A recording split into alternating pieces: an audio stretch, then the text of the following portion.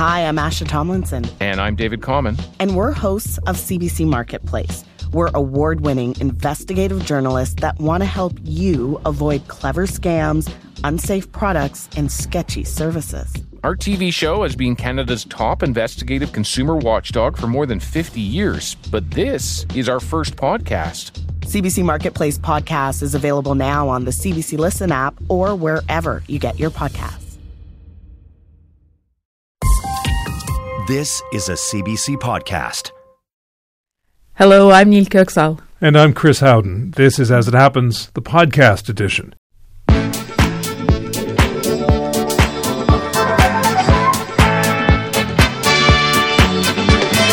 Tonight. Burn without notice. Deadly forest fires are tearing through parts of Chile. Officials believe some may have been set deliberately. And a journalist from Viña del Mar tells us what is left looks like a war zone. Demand outstrips supply. Migrants are arriving in Denver by the thousands, many of them sent north by Texas. One volunteer helping new arrivals says they won't be able to go on much longer without outside help. Out of their element in the elements, a volunteer in Halifax tells us how people living in tents there coped with Nova Scotia's worst blizzard in decades and how to make sure they won't have to do it again. Catching his drift, the photo of a Cape Breton man beside a 6-meter-high snowbank quickly went viral.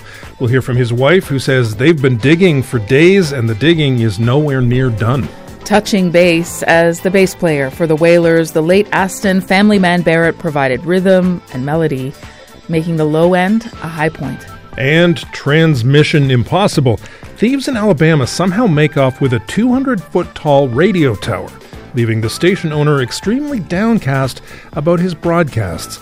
As it happens, the Monday edition, radio that's afraid this happens with great frequency.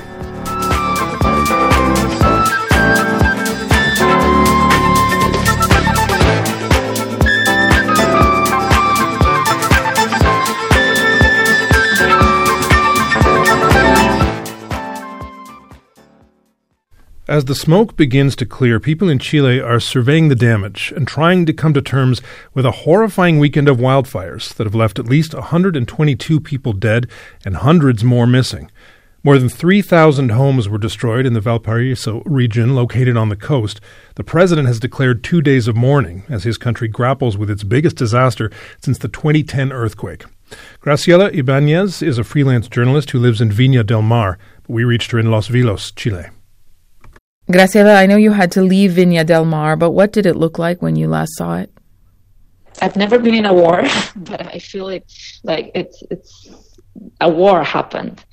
You just can't believe all these houses, whatever is left of the houses, all the ashes, the smoke, you can't breathe, all that area. I went there today.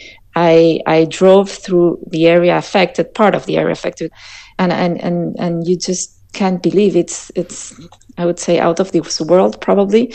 You see the cars, lots of cars, all burned, houses, whatever is left, and people trying to find whatever they can find. Many of them are looking for relatives, for friends. There's still a lot of people missing, and probably they won't find everyone. You were there on Friday. How did things unfold? So it was a sunny day of summer, full of people in the beach. And then we start seeing this big cloud, dark cloud that was coming from the area affected by the fires. And we look to the interior of the city, towards the mountains. And we couldn't believe it. And then it continued for more than 24 hours. Was there any warning that these fires were coming? I mean, you could see it from everywhere. So we knew there were fires, and we're in the fire season. Unfortunately, it's the summer, it's the dry season, and we usually get fires in Chile at this time of the year. The thing is, like, this was in my city, so it was quite shocking seeing your city burned out. And it went all through the night. And it was a very windy day, and the wind continued over the night. So that was terrible for the people and the area affected, because just moved the fire from one place to the other. And in the end, we had 25% of the urban area of Viña del Mar with fire. Wildfire season at this time of year, it's expected, as you said, but officials have also said there's a criminal investigation. They're concerned that some of these fires were set deliberately. Why do they think that? Yes, some officials, like the governor of the Valparaiso region, he said this has been intentionally caused. There are going to be legal actions against these people. I hope they can identify them and they can go to jail, because the damage they have done, it's unbelievable. I get a little bit of a sense of what Viña del Mar must be like just from what you've said so far. But can you describe the region, Valparaiso, as well for our listeners? What are these areas like?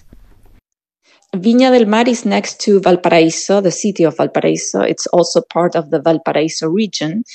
And Viña del Mar is a touristic city.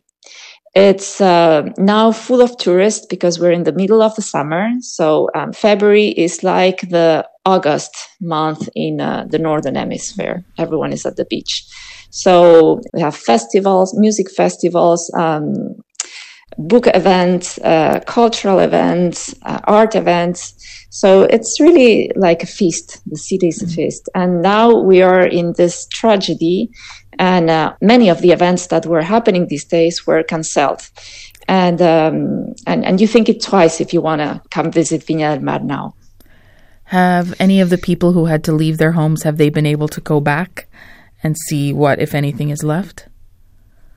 Well, there are people who lost their homes and their shelters. The local government has set some shelters with food, toiletries, water, clothes. And there are people also who had to evacuate their homes because they couldn't breathe. And the fire could arrive to their homes. Many of them have come back to their homes and they are fine. But the damage, we're just seeing it now, how big it is. For example, the legal medical service that identifies the body is overwhelmed. I mean, that doesn't have the capacity to check every body or piece of body that arrives. And so far, only 25% of the bodies that have been found have been identified. And the mayor of Viña del Mar says there are more than 300 people missing at this time. You're a journalist, but you're also covering something that's happening in your home, and I can hear in your voice that it's a place that's very special to you. So what has this been like for you, watching that, reporting on it, and then having to leave? Yes, it's very, how would I say it? It's sad because when you go and report outside your city or in other places in the world, you know very few people, or maybe you don't know anyone. And here, I know people. So I know people affected. I have friends of friends who lost their homes, relatives of people I know who these people don't know where they are. I mean, we all know someone who's been affected, and every story is more tragic than the one you just heard.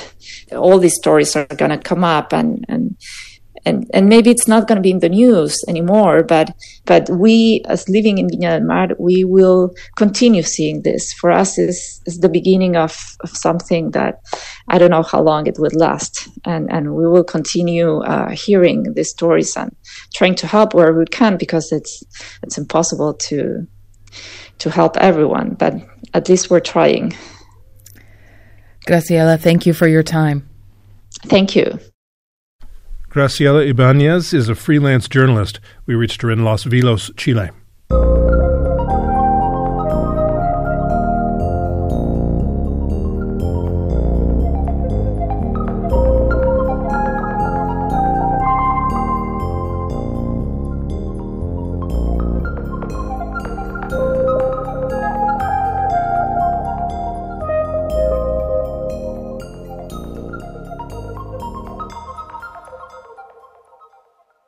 It was the worst snowstorm to hit Nova Scotia in 20 years. Businesses were shuttered and residents were warned to stay off the roads and in their homes. But in downtown Halifax, people were still out on the streets. A cluster of tents and shelters near City Hall on the Grand Parade remained occupied through the worst of the storm's massive snowfall and high winds. Last month, we spoke to volunteer Steve Wilsack, who was helping bring power and heating to the shelters. We reached Mr. Wilsack again today at the encampment in Halifax, and you should know this conversation touches briefly on the subject of suicide. After the weekend that was, Stephen, how are people doing today? The residents of the tents, they're cold, they're frustrated. It's been a long 2 days. It's nonstop weather. A lot of people were without medicine. Some were without food. A lot of people, even in a tough time, even to get to the washroom because they had outhouses here. I was reading a little bit of what people were dealing with through the weekend, but just give our listeners sort of a snapshot, if you would, of how difficult it was for people in the encampment, trapped essentially, right?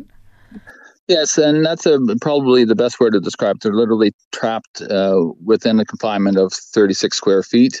There is blowing snow. You couldn't see anything, and it just never stopped. And even during the daytime and the nighttime, it was relentless. And there was a lot of concerned souls, and a lot of times with people that are mentally unhealthy, this creates a stress even more than normal. So it was chaos at times. And how did you try to deal with that chaos and help people?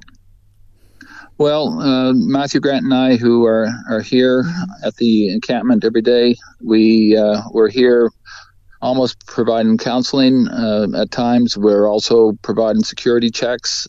At times we've actually took some food around to the different residents as well and reassured them that everything's going to be fine.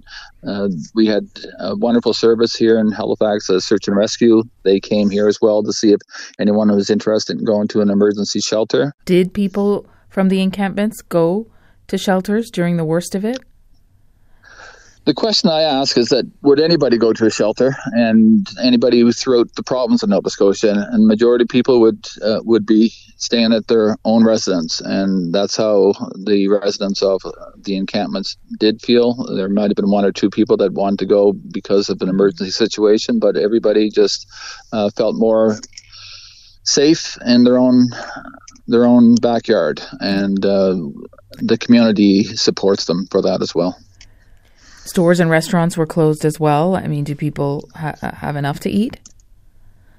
Food was limited. In fact, on the second day, there was a couple of places that we would normally go to that literally running out of food. And the other concern is that the local drugstores were closed due to the weather, and a lot of unhoused depend upon their medication, so that can cause havoc as well. So it was a tense situation. It was probably one of the worst storms that I've seen in a long while, and to be tenting in this type of weather, it really is really frustrating for a lot of people. You saw a lot this weekend. You've seen a lot over the weeks you've been volunteering at the encampment. Did anything surprise you this weekend, Stephen?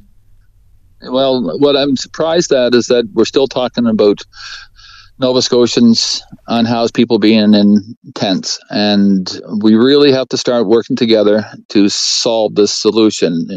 For me, it's housing first, and we really have to identify that this is a 911 emergency, and this is a crisis, and we just demonstrated if something's not done, then people are going to literally die, or people's lives are at risk. So what will it take in order to change the system and to get everybody, all walks of life, recognizing that this is dire straits for the unhoused? We have a crisis in terms of housing. We have a crisis in terms of high rents. We need to identify these issues and get people indoors. Like, this is inhumane to be talking about encampments and talking about villages of people all around our province and all around Canada. What will it take? What will it take? What will it take? It literally has to change some of the systems. Like, we have people that want to go to detox. They can't get in. We have people that need treatment. They can't get in. We have people that need housing. We need to literally get the checkbook out and rewrite the system. We need the federal government. We need the provincial government. We need the municipal government. We need business community. We need outreach groups all working together collectively sitting around the table to solve this. No one person's going to solve this. Until we do that, we're going to be throwing money at systems that don't work. We're going to have people that are going to die, and it has to change. So to me, it's about cooperation. It's about redefining on how to deal with the housing crisis and how to deal with our system that's broken. This is uncharted waters for everybody. Did anyone come close to dying this weekend, Stephen? Yes. We had one situation that was somebody was literally having a mental health crisis, and they were wandering around in the snow. And luckily, we had security here in order to help save that individual. And we have other crises similar to that I don't want to talk about, but there is issues in terms of treatment, in terms of detox, and people mentally are unstable. And we had one individual that talked about taking his life. And again, we were able to deal with it, but those are the types of conversations that I don't like having, and I don't like seeing people even mention those words. I actually had to take an implement away from somebody at one point during the weekend. That's how tense it gets. How are you doing? It's tough. And, our volunteers, Matthew and I, this is 80 days straight. We're here, and we want to make sure that people from Nova Scotia that are vulnerable are protected, but it wears on you. And we just need help.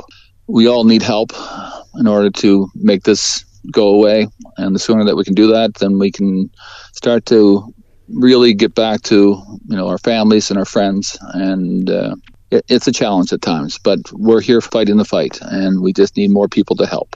Stephen, thank you. Thank you for just shedding the light on the situation, and let's really, really try to make this a better place to live. Steve Wilsack volunteers at the Grand Parade encampment in Halifax. That's where we reached him. And if you've been following the news around the storm, you might have come across a photo from Cape Breton, Nova Scotia. It shows a man standing in the narrowest of shoveled walkways between his barn and a truly epic snowdrift. We'll have that story behind that photo a little later on the program.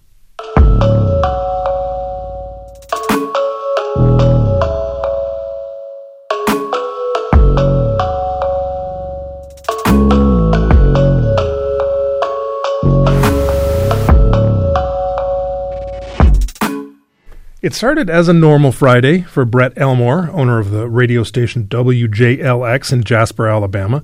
And then he got a phone call from a landscaping crew that was doing work at the site of the station's radio tower. The crew had concerning news, and also utterly unfathomable news. We reached Brett Elmore in Jasper.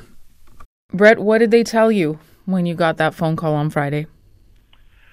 Well, they told me that the tower was gone. And I basically said, what do you mean the tower is gone? And they said the tower was gone. And I asked, are you sure you're at the right site? And the 200-foot tall tower, to be clear. Yeah, I mean, it's nearly a 200-foot tower. I mean, and he looked through the property and couldn't find it. And I told him to look in the building, and he said the door was halfway open. Mm.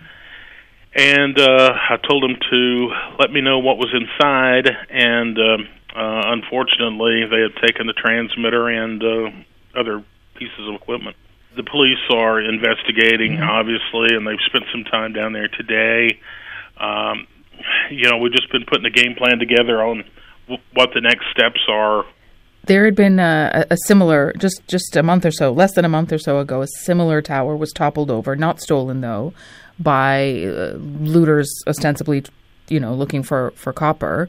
Had you heard of that? I mean, are folks kind of on alert for these kinds of things, or did it come completely out of nowhere?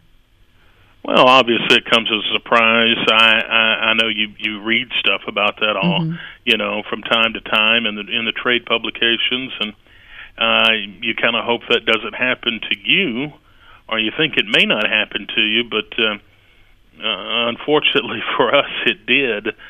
But I've been around the radio business a long time, been around it all my life. My dad was in radio, so I grew up around around radio and been in it professionally for 26 years, and I've never seen or heard of anything like this happening where that takes the entire tower.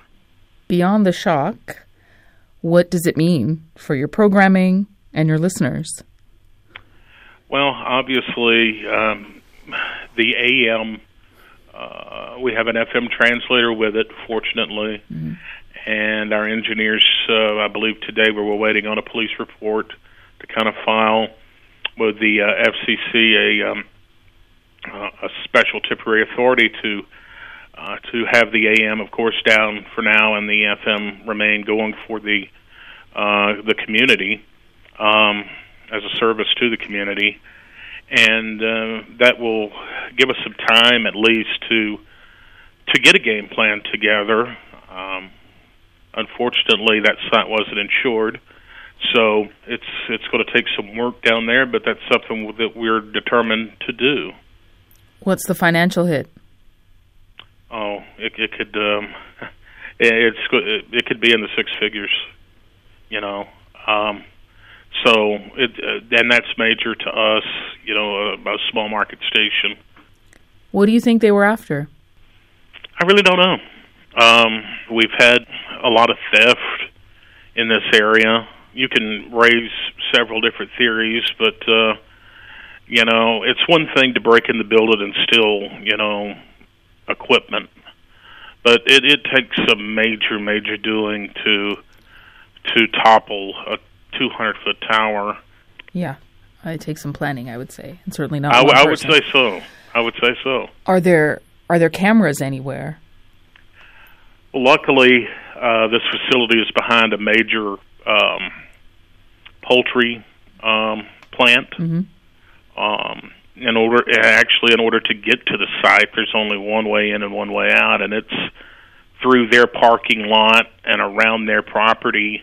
Surely there's someone down there that has seen something, heard something. Maybe they caught it on camera. I know the investigators were there this morning talking with them about that. You haven't seen anything or heard anything in terms of that evidence yet? No, that's still ongoing, from what I understand. I bet tips are coming in. Have you heard how many police are dealing with?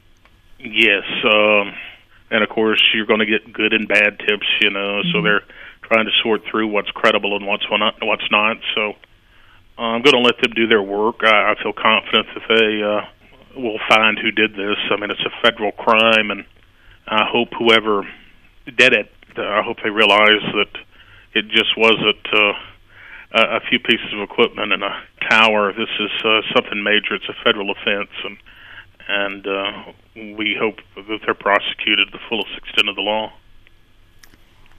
I've never heard you speak before, but it sounds deflating, you know, for you and a community station. Disappointing, apart from violating, obviously. Yeah, it is. I mean, it's sort of like I told someone earlier today. I mean, the AM 1240, that's a station that means a lot to me, because if that was, you know, the station that my dad worked for, you know, I've been the one to kind of keep it going. And to have someone come down there and just absolutely vandalize everything, it's disheartening a little bit, but you know, the only way to look at it is this is in the rearview mirror now. We just have to look toward the future. There's nothing I can do about it now. So we have to look forward to the future. Have your listeners been checking in? Oh yeah. We have a great group of listeners. We've been around here for a long time, so the community support is great. I've heard from a lot of my colleagues, not only around the state of Alabama, but all over, from words of encouragement to equipment, you know, in any way that they could help. So that's always encouraging. And like I say, and that leads me back to what I say, you know, we're looking forward to the future, and then maybe we'll come out of this thing ahead of the game. Brett, thanks for your time. Thank you for the opportunity. Take care. Mm-hmm. Brett Elmore owns the radio station WJLX in Jasper, Alabama. That's where we reached him.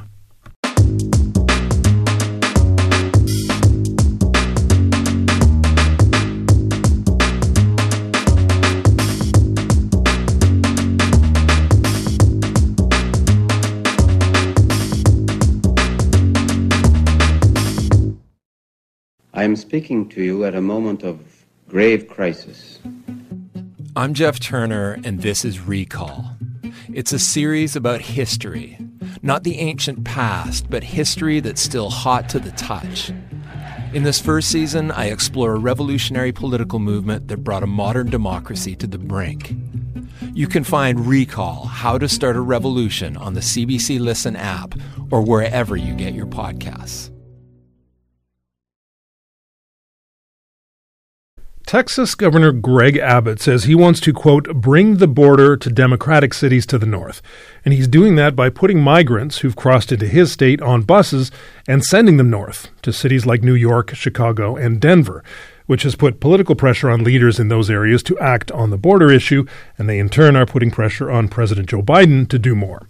Now the Senate has come up with a multi-billion-dollar package that would make border enforcement faster and tougher and give the president new powers to expel migrants if authorities are overwhelmed.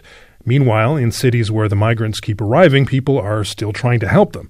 Erica Birchie is a volunteer with Highlands Moms and Neighbors. We reached her in Denver, Colorado. Erica, it was a particular scene in your own neighborhood that made you want to start volunteering. What happened? What did you see? Yeah, we had families on the streets, so just a few blocks from my house. Migrants were getting timed out of the shelter, and we had families and people in sandals and shorts, and it was in, late fall in Denver, Colorado. So how did you get started? It started in a neighborhood Facebook group. Mm-hmm. People had a call out for clothing and aid items, so tents and diapers and wipes, and I loaded up items from my house into the trunk of my car and went down to the encampment to hand them out. Have you been able to you've been speaking with people, interacting with them? I don't know if you all speak the same languages, but if you do, what kinds of things have they shared with you? Yeah, in fact, I speak, high school level Spanish from 10 years ago. So we've been communicating via Google Translate mostly. So it is really just expressing of needs. And now we have this large Facebook group that has over 6,000 people, both community members, Denver community members, and migrants, where we're able to connect through there as well. In as much as you've been able to communicate through Google Translate, as you said, what have people told you about what they want to achieve in the U.S., what their dreams are for coming here? Yeah, by far the most common thing is employment. They've made this trek from their home countries because of lack of work opportunities, and they're hoping to receive that here. Their dream isn't to stay in the shelters of Denver, clearly. No, they want to be self-sufficient and be able to provide for their families. And in terms of how they feel about your help and the others in that big Facebook group that you guys have put together, how do they react to those volunteer efforts? There's, tremendous amount of gratitude. They haven't experienced this amount of community support, that I've heard of on their journey.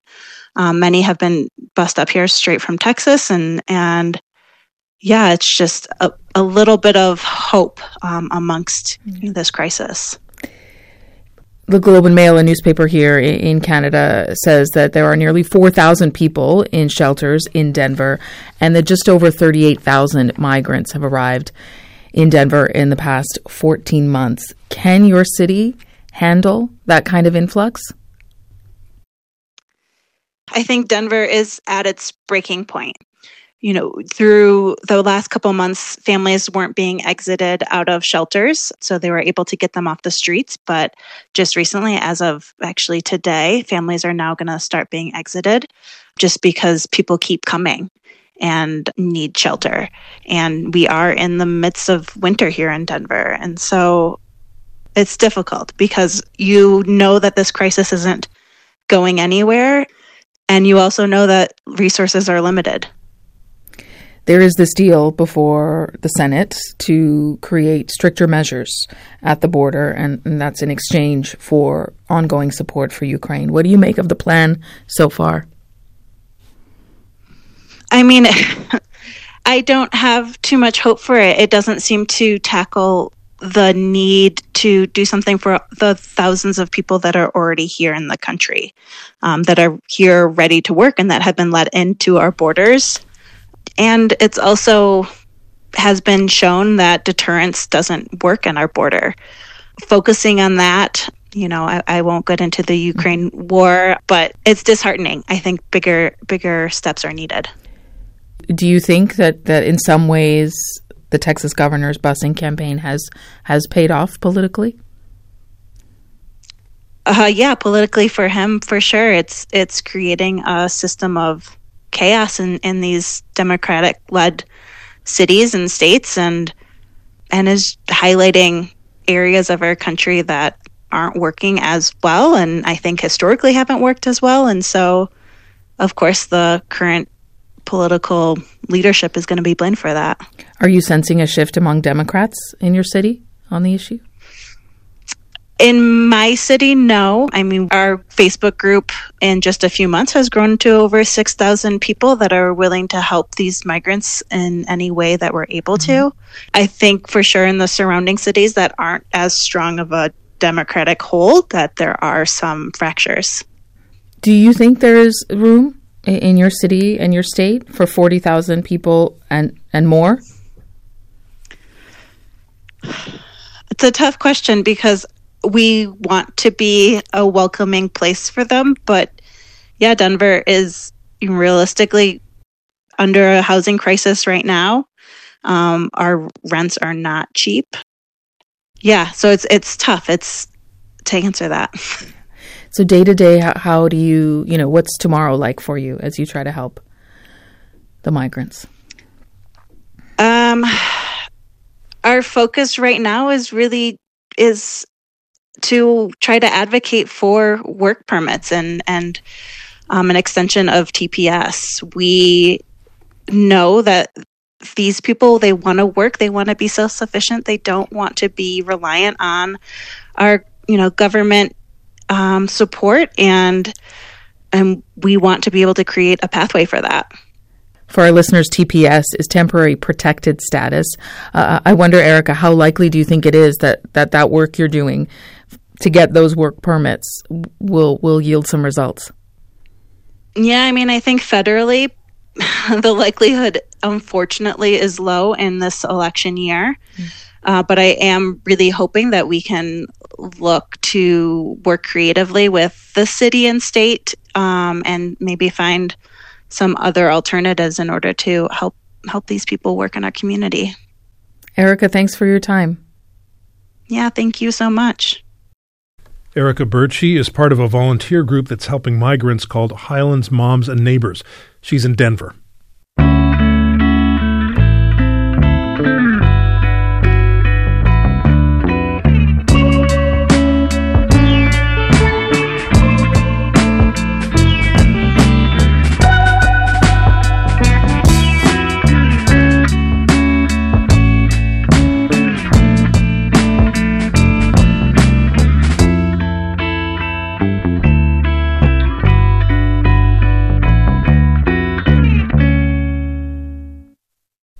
Evelyne Baudin is back on the job. At the end of October, the mayor of Sherbrooke, Quebec, took an indefinite leave of absence for the sake of her mental health.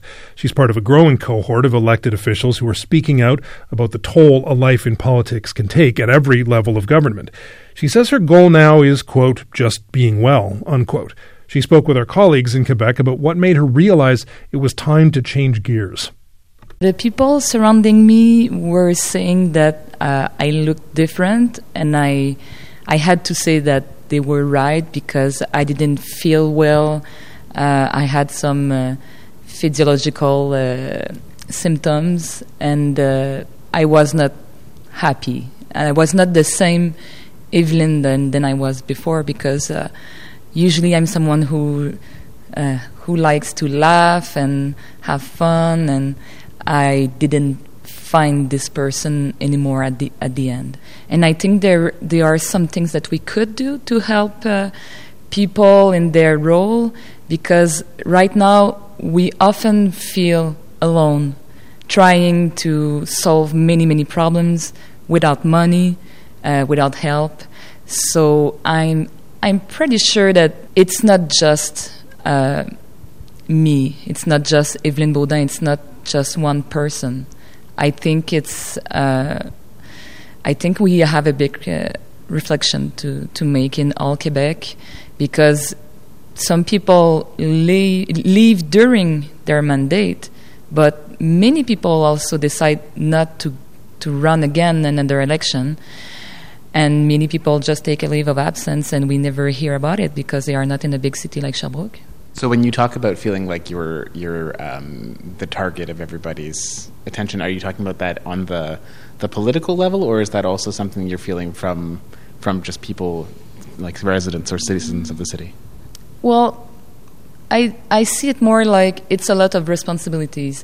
When we think of a mayor, we see her or we see him as the head of a city, but I'm at the head of a political party with members and a caucus, and also the municipal council, and also the employees. So it's just a lot of pressure. And when you're at the head, people just expect you to solve all their problems. This is why it's so difficult. It's because it's heavy. And you have to put a distance between some problems that you can't solve, or they are not your problems, even if people want them to be yours. But doing that, sometimes people are not happy. Evelyne Baudin is gradually returning to her official duties as the mayor of Sherbrooke, Quebec, after a 3-month leave of absence. She was talking to the CBC's Gordon Lambie.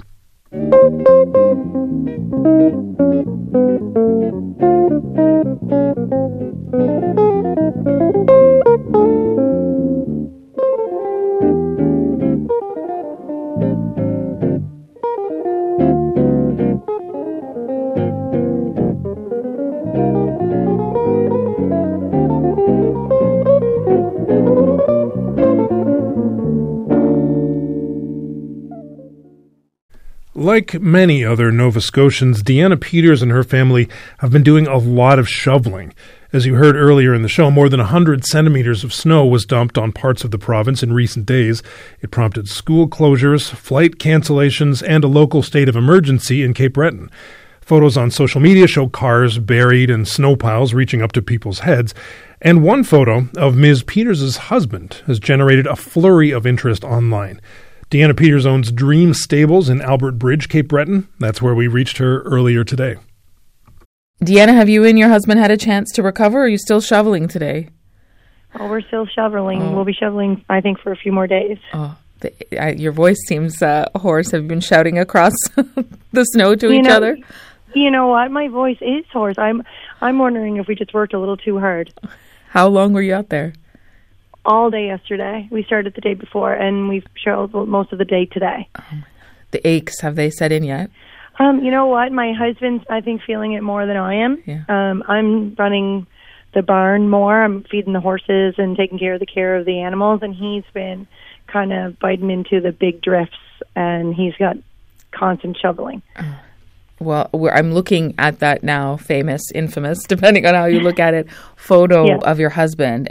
At first glance, it looks like it's at ground level, the photo.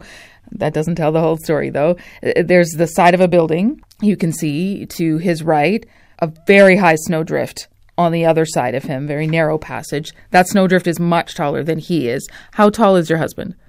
Well, I must tell you, he's actually standing on a roof. Yeah. That is not the ground. So that is our That's horse what I was stable, going to say. Yeah, that's actually, he's about 5'9", and he's actually standing on a two-story building. That is stalls and then a hayloft, and he's standing on that. And that's a connecting barn, and the drift was about 25 feet. So we needed to get it removed because our horses are living in the barn. Of course, we have for fear of it collapsing. Yeah. We just didn't want to take any chances. How are the horses now? They're fantastic. They were more upset that they were stuck inside for too long. So they're great. It was just ourselves. And my father is in the tractor. He's been trying to snow blow as much as possible as well. Is it all sorted now? The snow up there gone as much as possible? You know what? It's as best as we can get it. It's great for now, and we have no concern about it collapsing anymore. And we're able to get a lot of the horses out today. It's actually really nice and warm, but unfortunately the snow is wet and it's very, very heavy. Have you ever been through a storm like this one? Never. We've had this business for 15 years, and it's the first time that I must say the drifts are so high, and we're nowhere near plowed out, so there's no action on the streets either. So, we can't have any friends come help us. What are your neighbors telling you? Our neighbor, we haven't really been speaking very often because obviously we're at the barn a lot. Mm-hmm. But we do have a private group, and one of the neighbors had expressed that she's an ER nurse, and she's very concerned because she can't get out. Zach Churchill, the MLA for Yarmouth, has said he and his colleagues have heard of seniors trapped in their homes, dialysis patients who aren't able to get to their treatments. How are you feeling about the response so far from officials? Well, to be honest, we're kind of disappointed because what if something happens? No one can get out here. I know it's a state of emergency for Cape Breton, and I just heard that a lot of businesses are being forced to be closed. But people like farmers or people in health, we really can't shut down. There's no such thing as a day off. I think Kent is there with you, your husband, yeah? Actually, my husband's in the tractor right now. He's trying to control a snowbank that kind of flopped over, so it's blocking our door and blocking the window. So he's busy in the tractor. He wanted to be here, but the snow called otherwise. Understandable. It sounds like it's sort of crisis to crisis. I mean, you guys are taking this in stride and doing what you can, but were there any moments that you were genuinely frightened? I actually was nervous that the snow was going to cave in and actually kill Kent, to be honest. There's a few times my brother tried to make his way over here, and I'm walking to the barn, and the snow was over our head. So we would sink down over our head, and we'd have to just not panic and wait and try to climb out of the hole. It was actually really, really scary yesterday. It's scary just hearing about it. You're quite tall. You're 5'11", right? I'm 5'11", yes, and my brother's also the same height. And we're used to working hard. My husband's into fitness. He owns a jiu-jitsu gym, and I obviously run the horse stable. But it was a lot for us. We had to lay on top of the snow and just wait till we could breathe and then continue on. And that's kind of how the day went. And more of that to come, it sounds like. I know you're there with your daughter warming up. You were telling me earlier. How are they doing? A snow day is one thing, but this is something else. Well, I'll be honest, my kids had stayed at my mom's for 2.5 days, so we didn't really see them. So it's great to see my daughter. My father was able to plow out enough of a path from the driveway for the kids to come up safely today. We've been cut off from our children because, of course, in times like this, they stay next door. I'm lucky that my mom is there, and she had the grandkids. So we were all able to spend all of our hours at the barn trying to get the horses fed and safe. I'm lucky that I bought enough hay to last me for a full year, and we bought enough grain to last us 2 weeks. Mm-hmm. So we're okay in food sense. It's just the paths where I dug out keep filling in for the horses, so it's just constantly reshoveling, and it just fills back in. Mm-hmm. As the snow gets wetter, it's kind of collapsing. It was actually easier when it was light. Mm. That food is for the horses, though. What about you? Do you guys have enough supplies? I think the horses are eating better than us. We're having a lot of peanut butter and toast. We have a deep freeze, but we don't have time to cook right now. We'll get to that when things are settled at the barn. Well, Deanna, I appreciate you taking some time. Stay warm. All right. Thank you for reaching out. Deanna Peters is the owner of Dream Stables in Albert Bridge, Cape Breton. That's where we reached her earlier today.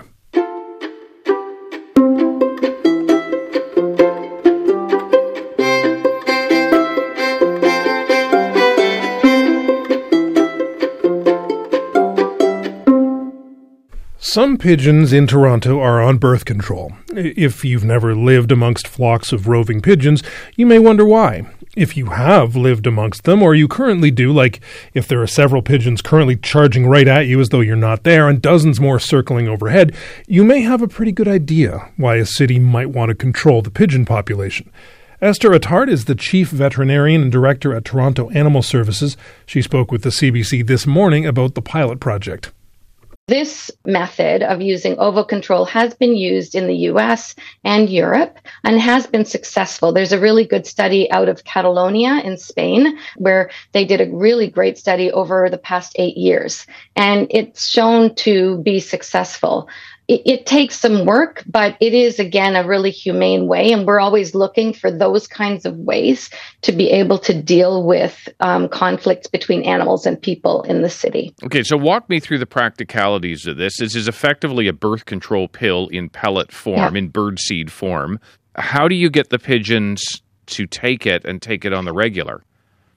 Yeah, so it takes some time to condition them to feed from the feeding stations. The feeding stations are located on roofs of buildings so that we're not interfering with other things going on in the area. And so other animals can't get at them, and it's going to the pigeons. And so it takes some time to condition them to feed. They like to feed in the morning, so at sunrise. And so we set the feeders. They're automatic, and they can be set for any time to release the food. And they release a certain amount of food for the size of the flock so that we're sure that everybody's getting enough. And they do need to come daily to feed. It doesn't harm them in any way. If they're off the food, they can start to breed again. So it does, it does take time to set up. The feeder sometimes doesn't work. The cameras, we have trail cams on the area. Sometimes they don't work, and so we can't really see what's going on.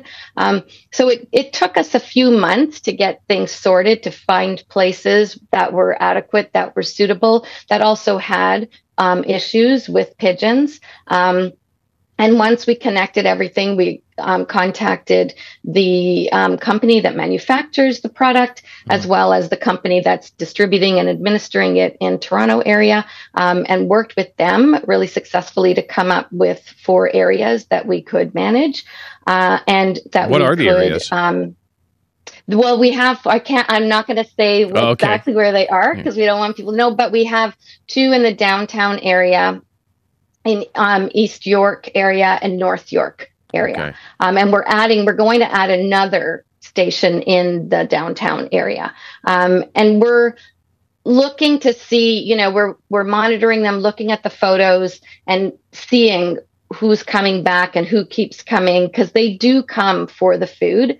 We're talking to people in the area, the businesses, residents, to see what they're experiencing and to see if they're noticing a difference. Esther Attard is the Chief Veterinarian and Director at Toronto Animal Services. She was speaking to David Common, host of Metro Morning, today.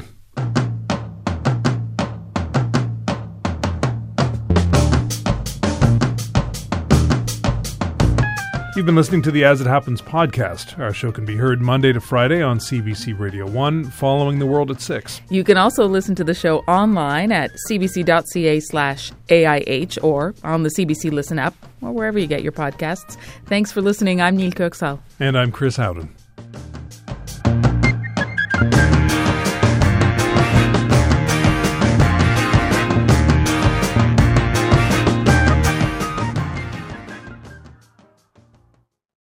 For more CBC podcasts, go to cbc.ca/podcasts.